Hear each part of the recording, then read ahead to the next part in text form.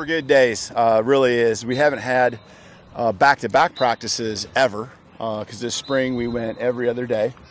And, so putting back-to-back was the first challenge, then stacking 3 and then stacking 4. And I'm very confident that we stacked a strong 3. And today was a really solid practice. But, the thing I challenge the guys with is to have that killer instinct, okay? And challenge them, when they're tired, how they responded, whether it be in the execution, just in the toughness. And, we're not there yet, but that's what practice is for, and that's what the next month's for. You had a lot of long wins in those first 3 days, a lot of long touchdown passes. Mm-hmm. Today it seemed like maybe the defense kind of pushed back a little bit on these guys. Is that true? I think is what happens is you got the offense installing every day, and then you got the defense installing every day. And some days it matches up to where the looks you're getting tell the read to go to a certain guy, and some days it's deep, and some days it's short, and so it's sometimes how the practices match up with the installs. We'll get into some red zone and things like that in the next couple of days. When you get to game planning, you make sure you have those shots in the game plan, that you have ways to manufacture those shots. Right now, we're just trying to install again the offense for really the third or fourth time when you count the spring, the summer, a couple times, and then also now in the fall. Is that why you stopped short of the red zone during the final team? Yeah. In fact, getting inside the 15, probably a little bit iffy, but definitely inside the 8, 9 yard line. We just, we aren't going to play when we get inside there right now. We don't have those packages in. Looking at film, is there a couple guys that maybe flashed it, maybe surprising you a little bit?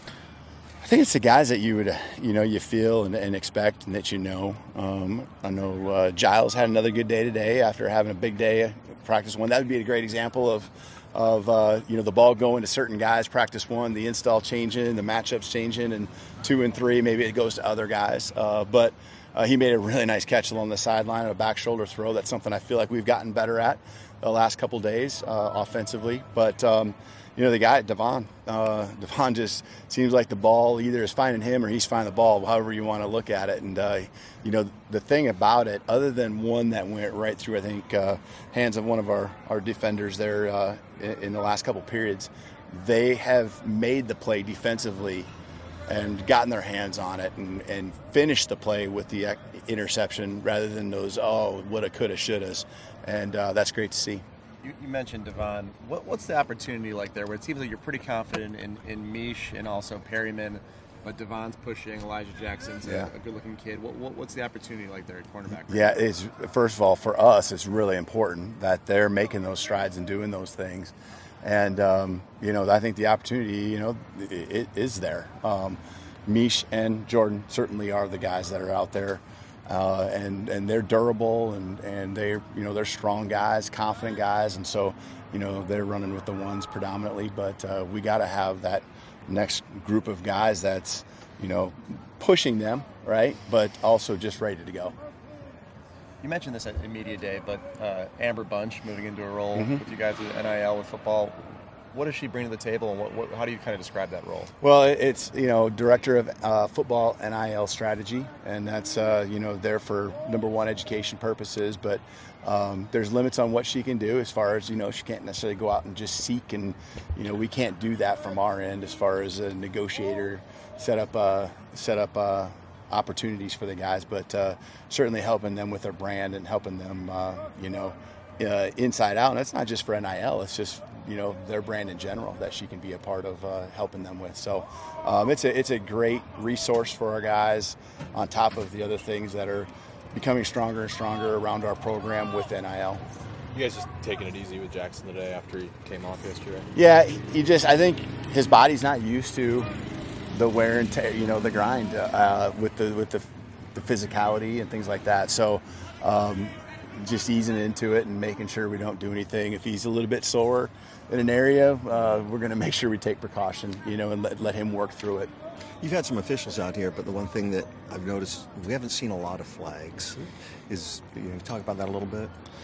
Yesterday there was a few. I think there was 6 between the two sides, which I guess in the end isn't a lot. Today we had 4, And, they're there a lot of times for the pass interferences, and that's what most of them probably were in between one-on-ones. And that's where the guys, I saw the first couple of practices, we didn't have them out here. There's a little more holding. The officials get out here, and it kind of slows that down. So it's just good. And, they see things, and, we moved the ball, and unfortunately, we had an unsportsmanlike, and that changes the outcome because it was an interception by the defense, and those are great learning moments that the officials can provide because they have more eyes, and they're doing what they're supposed to do, and that changed it for the offense. It went from interception to, a drive that ended up in a touchdown for the O. You mentioned the holding and stuff, and Jordan Perryman and Odunze, when they seem to go at it, it's something you just got to watch. Yeah. They really get after each other. What are you seeing? Yeah, it's a fine line between physicality and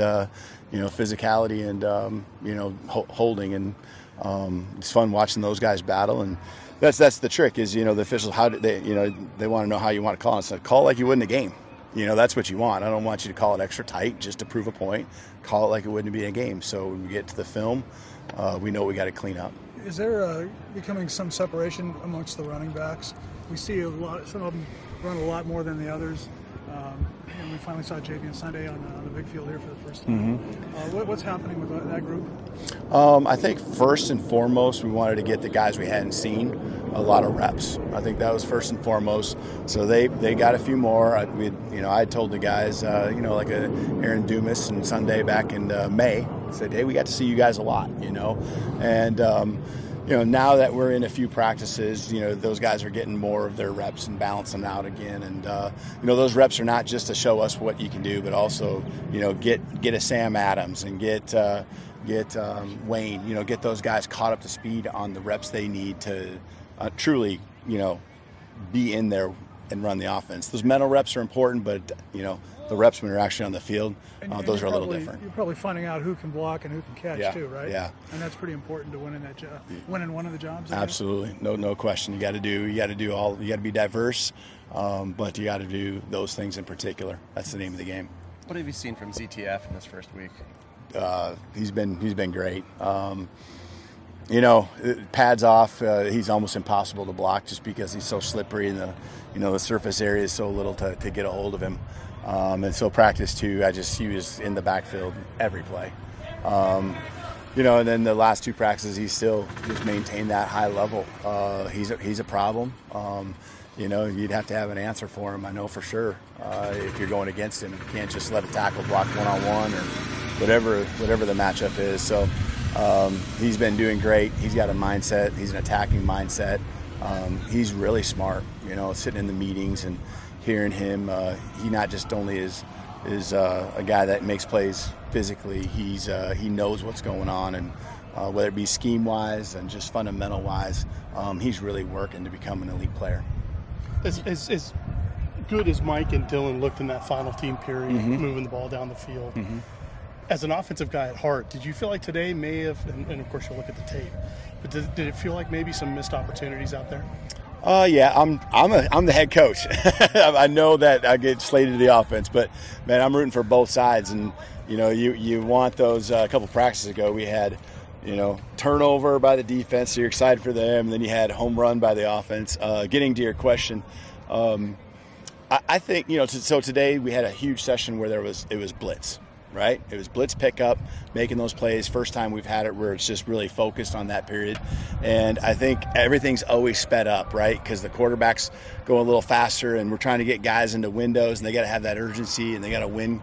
But I think there was missed opportunities, but I think that's pretty typical when the pressure's coming, especially, when it was that tenacious. That was the goal and the objective is to bring some smoke and offense has to pick it up and try to execute. Was that period where Sam got hit?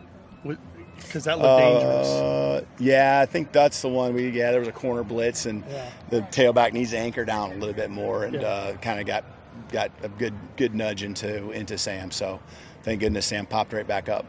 You're behind the quarterbacks quite a bit. I notice out there. So at times I'm sure you're looking at what the quarterbacks are looking at. Yeah. There's been some interceptions out there, but how's the decision making and where are they with that? Just throwing the ball to the right place right now. Yeah.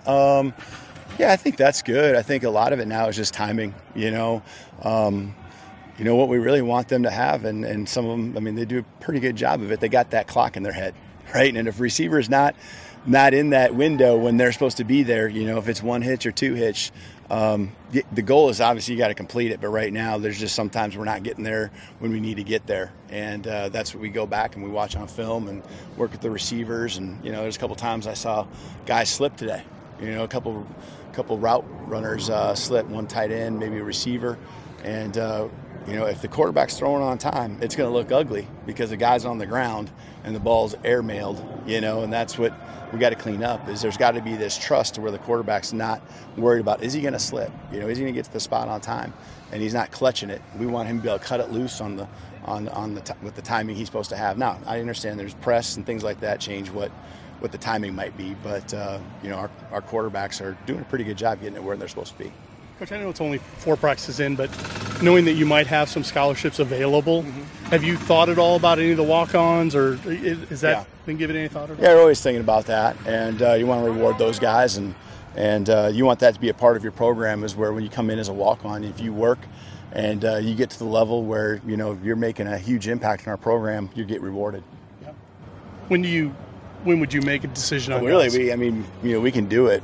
School doesn't start for quite a while yet, you know, and so, you know, we can do that when we feel that the moment's right, you know.